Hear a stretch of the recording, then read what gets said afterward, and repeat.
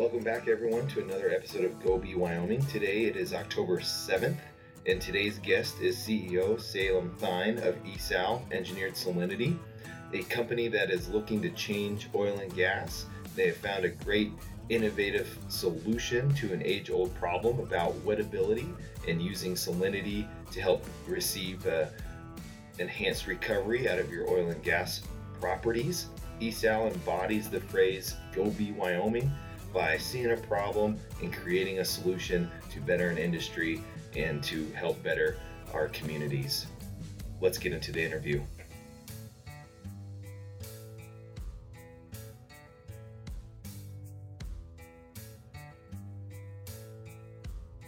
Okay.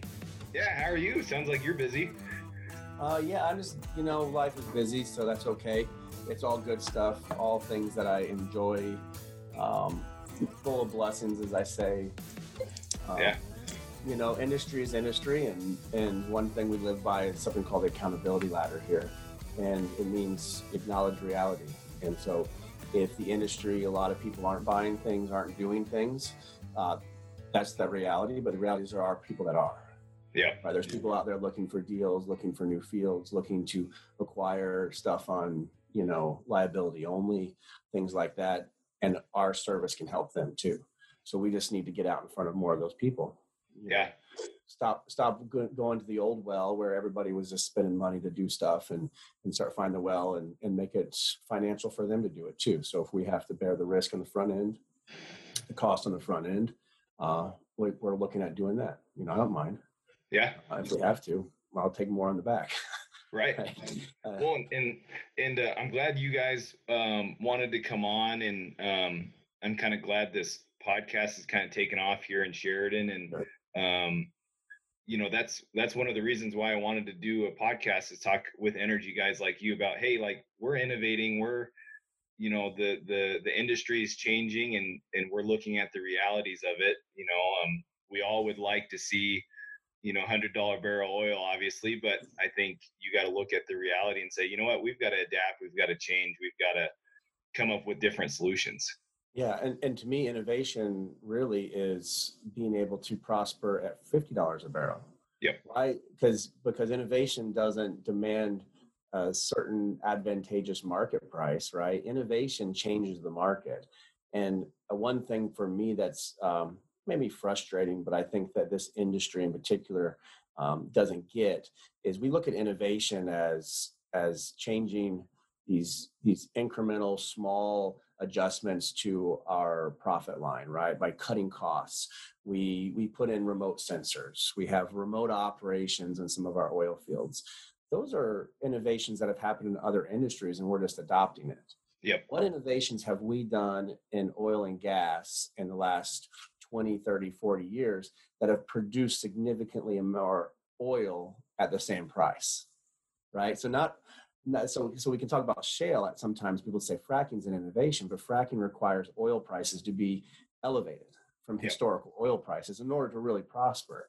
So yes, it's an innovation. It's a new concept in some ways, even though it's been done for 50 years.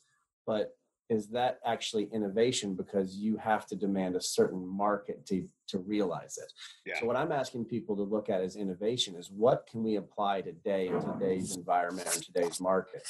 Oh, something just crashed back there. I'll check on it in a second. In today's market that allows us to get more oil in today. And we don't have anything except for our technology. Mm-hmm. I look at gas huff and puff. That's an innovation, right? We just looked at the stats from EOG and millions and millions of dollars in CapEx. You have to do 6 treatments in order to make it financially, really realized. Who has that ability to do that, right? Yeah. Maybe a couple of big companies, but that's not innovation. Innovation can be applied to anybody, anywhere. Mm-hmm. Innovation is this, as I say, right? Been around for 40 years in pretty much the same form. We all use it.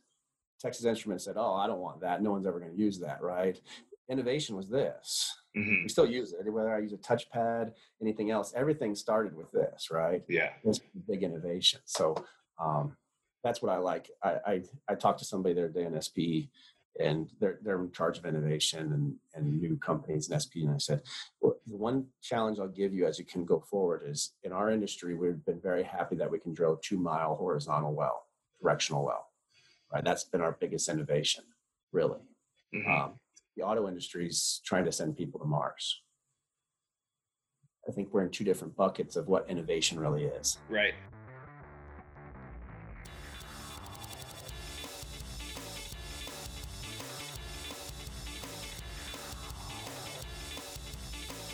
Let's well, welcome in, guys. I'm sitting down with Salem Thine. Am I saying that right, Salem?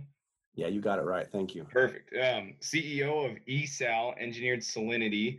They have an office in Laramie near the University of Wyoming, but they just recently moved their office where Salem is currently right now in Fort Worth, outside Fort Worth, Texas. Yes, yeah. And Salem, thanks for joining in and talking a little bit about what you guys do. Yeah. Aaron, I appreciate you having me. First of all, thank you so much. How's everything in Wyoming? Good. We're having some weird fall weather, which I'm not going to complain. It's in the 70s, 80s right now. I will take that for October. So yeah, definitely. That's great. And I appreciate you having me on, letting me talk a little bit about what we're doing out in the state of Wyoming and some other states especially. So thanks for that opportunity. Looking forward to chatting. Yeah, absolutely. So let's just jump into what Engineered Salinity, what ESAL does. And I think let's start, we're talking about it a little bit because you guys, innovation, but what is wettability and what does salinity mean in regards to oil and gas wells? Yeah, it's a great question. And I might rewind just a little bit, just so everybody listening in kind of understands who we are and where we came from. Mm-hmm. And then we'll kind of get into what we adjust. We actually started in the state of Wyoming. The founder of the business worked in the Enhanced Oil Recovery Institute there, and he was given a project to talk about, if you remember back in the days, and I think it's still done some places, it's called low sal. And it was to prove low sal up in the Minaloosa up there in Wyoming in quite a few fields. And he completely failed. So kind of we were born from failure of this low sal approach. And low sal is basically just adjusting the salinity of your water going into your reservoir. So usually done in water flooding or in tertiary type recovery. But he really failed, and it really bugged him. And so he eventually moved on from the Enhanced Oil Recovery Institute and just tackled this project wholeheartedly, started this business. And we realized why it failed. And how it can be successful too. But we realized that we were looking at this problem, which is common in a lot of industries, is you look at a problem and then you have a solution that works somewhere, and so you try to apply it everywhere. And you may not understand fully what that problem was, and you get failures, and then you now deem that technology as a failure. In a lot of areas, people talk about low sal, they talk about it being a failure. We like to look at it as that's just one side of the problem, and many times low sal can work. And we're not that. That's why we're engineered salinity, because we also find out that through our research and through everything we've done is that each field is very individual. If you're a geologist, you're an engineer, you know that every field is a little bit different. Different oil, rock, and water out there. And what our founder realized is that there's not one size fits all solution out there. So wherever you're at, what we do is we look at wettability, and we look at a very specific type of wettability. And wettability is just really a couple different features. How well does the reservoir like water? How well does your reservoir like oil? Is the easy way to say that. But what we found is wettability is very dependent and individual to every reservoir. Even adjacent land. Wettability, and the ideal wettability that releases more oil out of your field, right? So allows oil to come out. It's not too sticky. It's not blocked by water flow, things like that. When it's at the optimal wettability, your field produces a lot of oil, a lot. And low sal proved that on a couple fields, then it proved it in Wyoming. So it was a failure, right? We went back and we looked at it and we said, oh, well, actually, if you would have changed the salinity or changed your water injection a little bit better and tailored your water specific to what your field wants, that would have done it. And so what we created was a model for doing that, business processes for doing that, working down in the state of Wyoming for a long time and expanding out here to Texas. And what we really do is we customize your water. We give you right water. We give you the right water for your field, which is different than someone else's field. And it's a really different concept. I think in oil and gas, we really like the whole, hey, I do whatever someone next to me did and it'll work. And I can just, that's my adoption, right? That's my adoption. And I think, Aaron, you talked about innovation, right? To me, true innovation looks at, the whole market and what's different in there and how I can change the numbers drastically. What we found is wettability really changes your production if you get wettability right. And there's so many operators out here that are just picking whatever water. They don't know what water they need. They pick whatever cheap water they get. They go put it in their field, and they could be damaging their field and limiting production unknowingly, no fault of theirs. And what we want to do is want to work with these operators and just ahead of time and say, hey, this is your optimal water that gives you the most oil. And that's really what we do. Yeah. And that was a great breakdown in history there too. Cause you shortened that up pretty good. Cause it was there's a big history with water flooding and, like you said, the low salinity.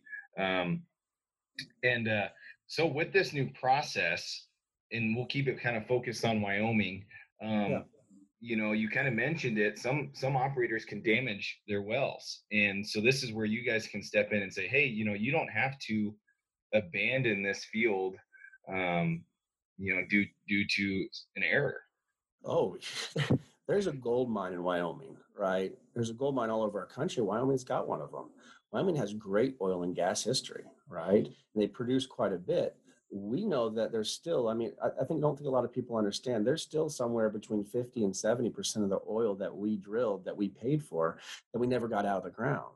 Mm-hmm. One of the biggest factors that we found in our research and our business operations over the last few years is that's because we caused damage by putting the wrong water in. And if you're a reservoir engineer out there, the classic reservoir damage models and fines migration, clay swellings, things like that. But we've never looked at if you changed from optimal wettability. So we had, as an example, we have clients that have gone into water flood and they were at optimal wettability when they were starting, and they picked a different water source. Okay. And they picked a different water source than the reservoir water was at, because the field was born perfect, I like to say. Right? Yeah. Most fields aren't, but it was born perfect. And they started using a different water, and it declined the performance of the field. They locked in production. There's actually a customer we're working with in just north of Wyoming, but it's the same formations, the same stuff you see in Wyoming. They picked the wrong water. They lost 24 years of production on their field and over $500 million. Ooh. And they're paying to do it. Right. And they're using the water that most of the industry says this is what you use. And when they came to us, we went from ground zero with them. We don't know where they're at, where they're starting. We just test their field, and we look at their field and we say, here's where your optimum wettability is. And then we look at the history of their field and say, did you mess this up at some point? Not a problem. I'm not blaming anybody. Yeah. We all learn new stuff, right? I mean, math is different since I went to school. So we know things that are different, and we should, right? Over the last 50 years, I would hope we've learned something new in the oil industry. And at ESAL, we know wettability better than anybody. And we looked at their field and we said, wow, what happened 10 years ago? And they changed their water source. And we looked at this production and we said, man, we back calculated with them. We said, you can go get it still. It's not trapped forever. It's not damage that you can't recover. We can go back and put the right water in and go get this oil out, extend your field out another 12, 15 years, get oil that you won't get, or you can go abandon the field. Right. And that's what, unfortunately, I think a lot of operators, they get down to these, 1, 2, 3 barrel per day wells, and they say, well, there's nothing else we can do. I can tell all those operators out there, if any of them are listening here, give me a call because I can help you. I can turn those 1, 2, 3 barrel a day fields into 40, 50 barrel a day wells. Right. That's the difference, most likely, because you're leaving oil back in there and you just didn't know how to get it. We can help you. Yeah. And I think too, we're talking about this, for the operators listening or anyone that's interested, and why this is important is because the models usually, there's a decline, right? When you get a well, but this will extend the life of the reservoir and the production. And that's important earlier before we kind of started. Yeah, it does. I mean, we see cases that you might pump for another 12 years. Yeah. That's a lot. I mean, it'll be great to rejuvenate that field. We've had cases where you've almost gotten your entire primary production back out. And the reason your primary production is duplicated is because you didn't have optimal wettability when you started. Yeah. Right? And if you would have, that's great. We can also go look at fields and tell you, where the best fields to drill are that have optimum wettability today. If you're a driller out there, work along with you. It's a little different concept. We love to work with the old stuff. That's our sweet spot, working with these small operators out there that are just grinding a couple barrels a day out of their fields, and we can help them. But we can also look at bright fields. And if you're out there and want to drill some new fields, drill it with the ones that are starting at optimal wettability. Right. And you'll get a lot more oil the first time. Yeah, absolutely. Yeah. And I mean that both those sound great to anybody. I think so. You hope. Do you guys see too, I don't know if you guys have been looking into it. And I think some operators are getting on the orphan list because they're only making 1 to 2 barrels, and they're like, I can't, it's not benefiting me to keep it running. Again, this is where it's like, hey, we have a solution for you. Or if someone wants to purchase those orphan wells from somebody, again, this is where ESAL can come in and help you and determine if you guys do a screening process where it's like, it might work, or you guys will say, there's nothing we can do for that one. No, that's a great point, Aaron. Our process and our business process are aligned to reduce risk, right? So we've developed a tremendous screening model, understanding all the principles of wettability, and we can look at property and say, yeah, our technology can work. There's a lot of customers, about 70% of the fields out there it can work in, but there's 30% that doesn't. And we can tell you right off, and that's free, that it can or can't work for you, right? And then if it does look good, or it's a go, no go kind of screening test, we do that just with some data, right? And all that data is available. If you have your field for a while, or if you're purchasing a field, you're taking over a field, most of that data is available. Mm-hmm. And then if you like to go move forward after that, then we start into our steps that how much can we get, right? To quantify that value. And we do financial modeling alongside all of our customers to say, does this make sense to undertake a project? I don't know how many operators out there got sold something, right, in the past and said, I'm going to deliver all this stuff. And then that actually didn't make you any money, or really didn't do much for you, except for maybe a couple of days or a week or two of increased production. And you're trying to figure out, did I really make money off of my investment? We don't do that. We sit here and sit side by side with all of our operators, and we say, does it make sense to do this ahead of time? And our pricing is structured really on more back end. All on performance, really. A small amount of pricing on the front end, but everything's tailored to the back. I'll tell you, if there's operators out there that are taking over orphan wells, or if you're looking at your wells and thinking that you need to stop production, I'd love for you just to contact me, go through Aaron or whatever, and give us a call. I might be able to turn your field around. And I'll tell you right now what we do with some of our small operators, because cash right now, not a lot of it out there. Yeah. We'll work something out, and we'll do it, at low to no cost up front, and we'll just share in that profit on the back end. If you don't make any money, I don't make any money, and I'm fine with that. That's how confident we are with our process and confident with our technology. Yeah, that's awesome. And that's kind of I feel like a Wyoming, ethic a little bit of, we're going to work. And if it doesn't work, then, that's, because it's not working for you, and that's kind of the service, and that's what your guys' ethics are. Yeah, our business was born in Wyoming. I spent quite a few years in Laramie, Wyoming, growing up too. So, Wyoming's kind of known for hard work in my mind. It's and you work, and it's where the rubber meets the road kind of state. And that's the way we run our business, right? I'm not here to sell something and make money off of somebody. I'm here to deliver value. And if that value is worth it, then I want to share with it. That's what we do here at ESAL. Absolutely. One last thing, Salem, and then we're going to change gears, because I do want to get into your history a little bit. But one other thing to tell operators, or maybe people that are just interested in oil and gas, and ESAL is considered kind of a green energy. I mean, because at some point you're saving operators first, maybe water, how much water they're using, and We kind of talked about fracking a little bit, and Yeah, might be saving on some of the chemicals that sometimes are absolutely. used in that. And talk a little bit about that. Yeah, that's great. Green is always good in the oil and gas. The people in the past, but it is now. This is a technology. We're not adding any chemicals, and it may sound a little unrealistic at times. How do you not add chemicals and change something and get something right? Right. What we found is actually by changing salinity and the component of the salinities in water.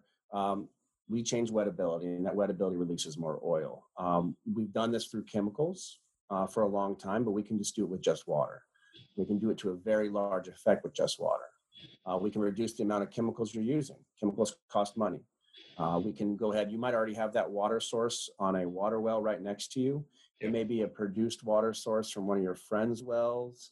You guys can swap produced water sources. We can do that. We might have to add some salt, and you might have plenty of that around. We'll see, and we'll look at the financial benefit. But our technology is 100% green.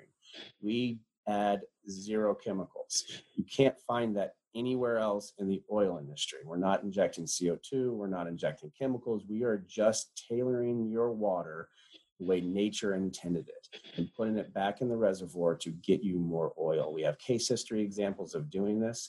It is the most efficient and green and sustainable way. We have a customer that had 4 different zones of pay. The produced water out of zone A needed to go to zone D and zone D to zone A. That was one of the most simplistic problems. They were paying to get rid of their produced water and re-injecting it somewhere else or treating it and doing all that kind of stuff. All we had to do was switch produced water from D and inject it in A and inject it in D, and they had sustained large production results. So sometimes that's the solution. Sometimes it's really easy. We believe that the new oil industry is looking at that, looking at where our produced water is going and can we use that? Can we reuse it? Can we recycle it? Can we do that without chemicals? And we find that 95% of the time, that's the case. And so if you can get more oil by using someone else's waste, I think that's a pretty good deal. Oh yeah. And do it without paying the chemical guy, because those chemical guys like to sell you a chemical for the next chemical for the chemical for that chemical, kind of like the drug industry. Yep.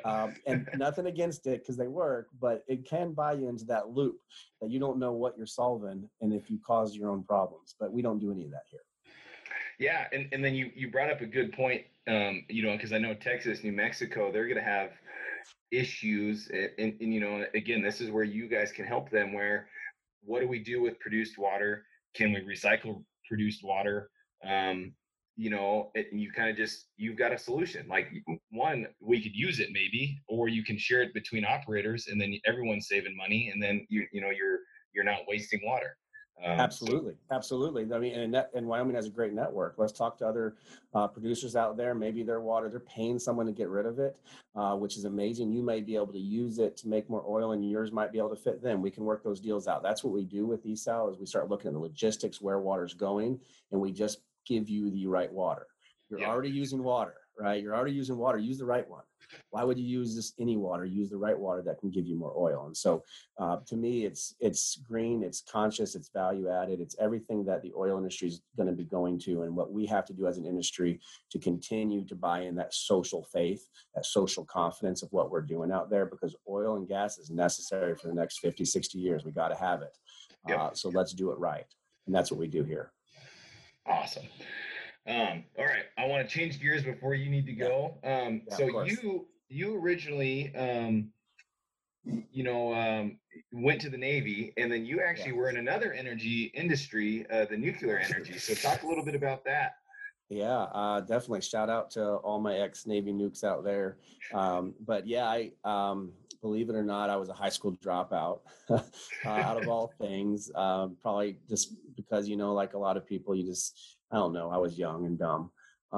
And motivated me. I joined the Navy. I joined the Navy nuclear program, and I spent 12 years in there, and just learning a wealth of knowledge about engineering, physics, chemistry, and such, and then transitioned into that energy sector outside the military. So in chemical processing, uranium enrichment, and power operations.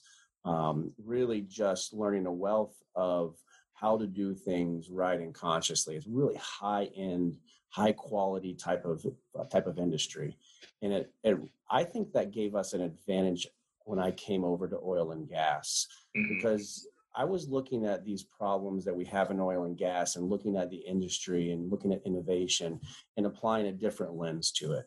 Applying what I had learned in the military and what I had learned in nuclear energy and kind of where we could else go, and looking at these old problems with a different view. And I think that gave us really that strength in our company to say, hey, let's stop doing what everybody's doing and look at really what the problem is, right?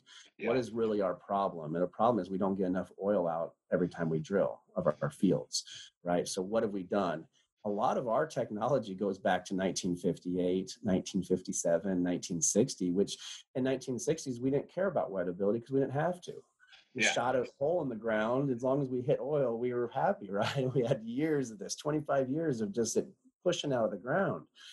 We're not there now, right? We have to be smart with it. And so when we did, and what I got to be able to do, and in the nuclear industry, you're very data driven, right? You want to look at all the data and stuff before you can't make a decision, because you can't have a nuclear accident, right? You have to have, you got to be sure before you do stuff.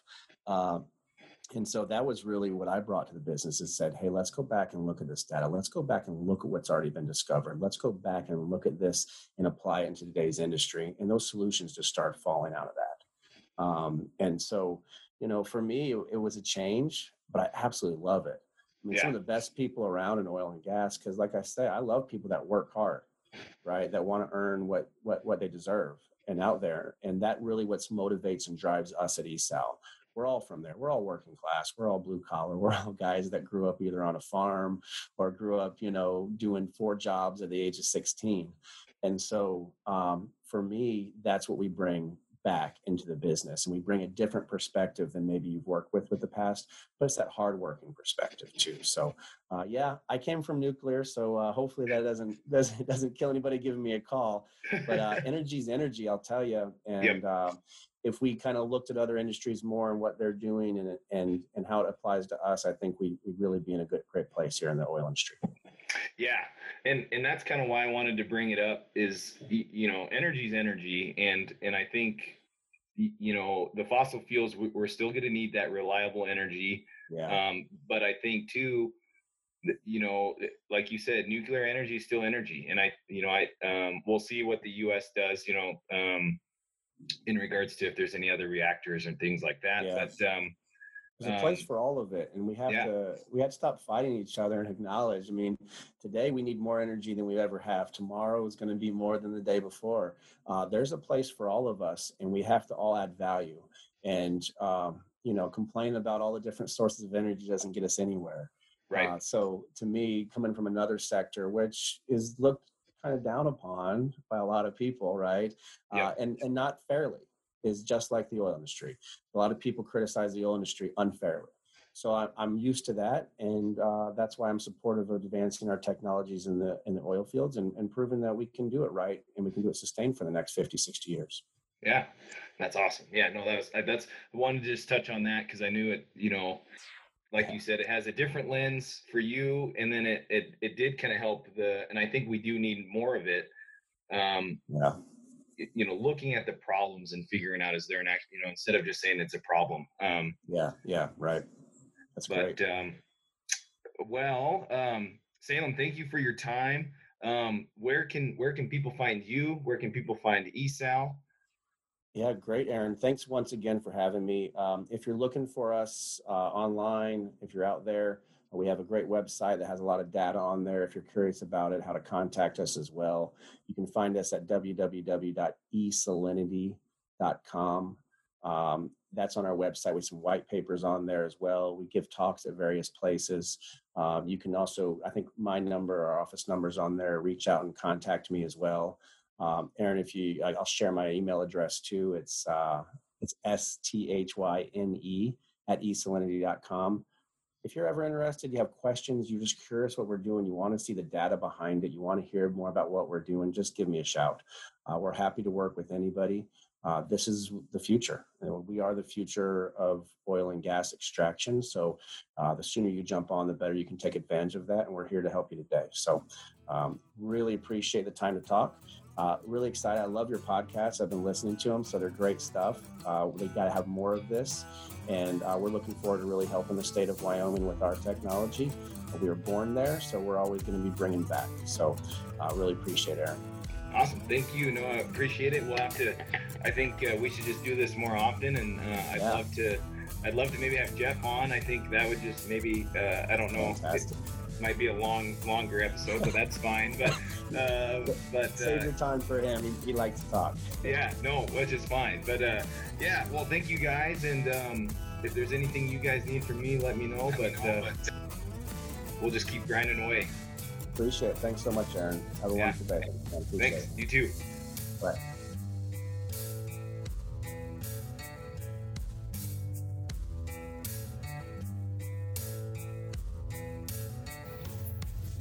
That was our interview with Salem Thine of ESAL. If you enjoyed this episode, please share and subscribe. We are on Spotify and iTunes.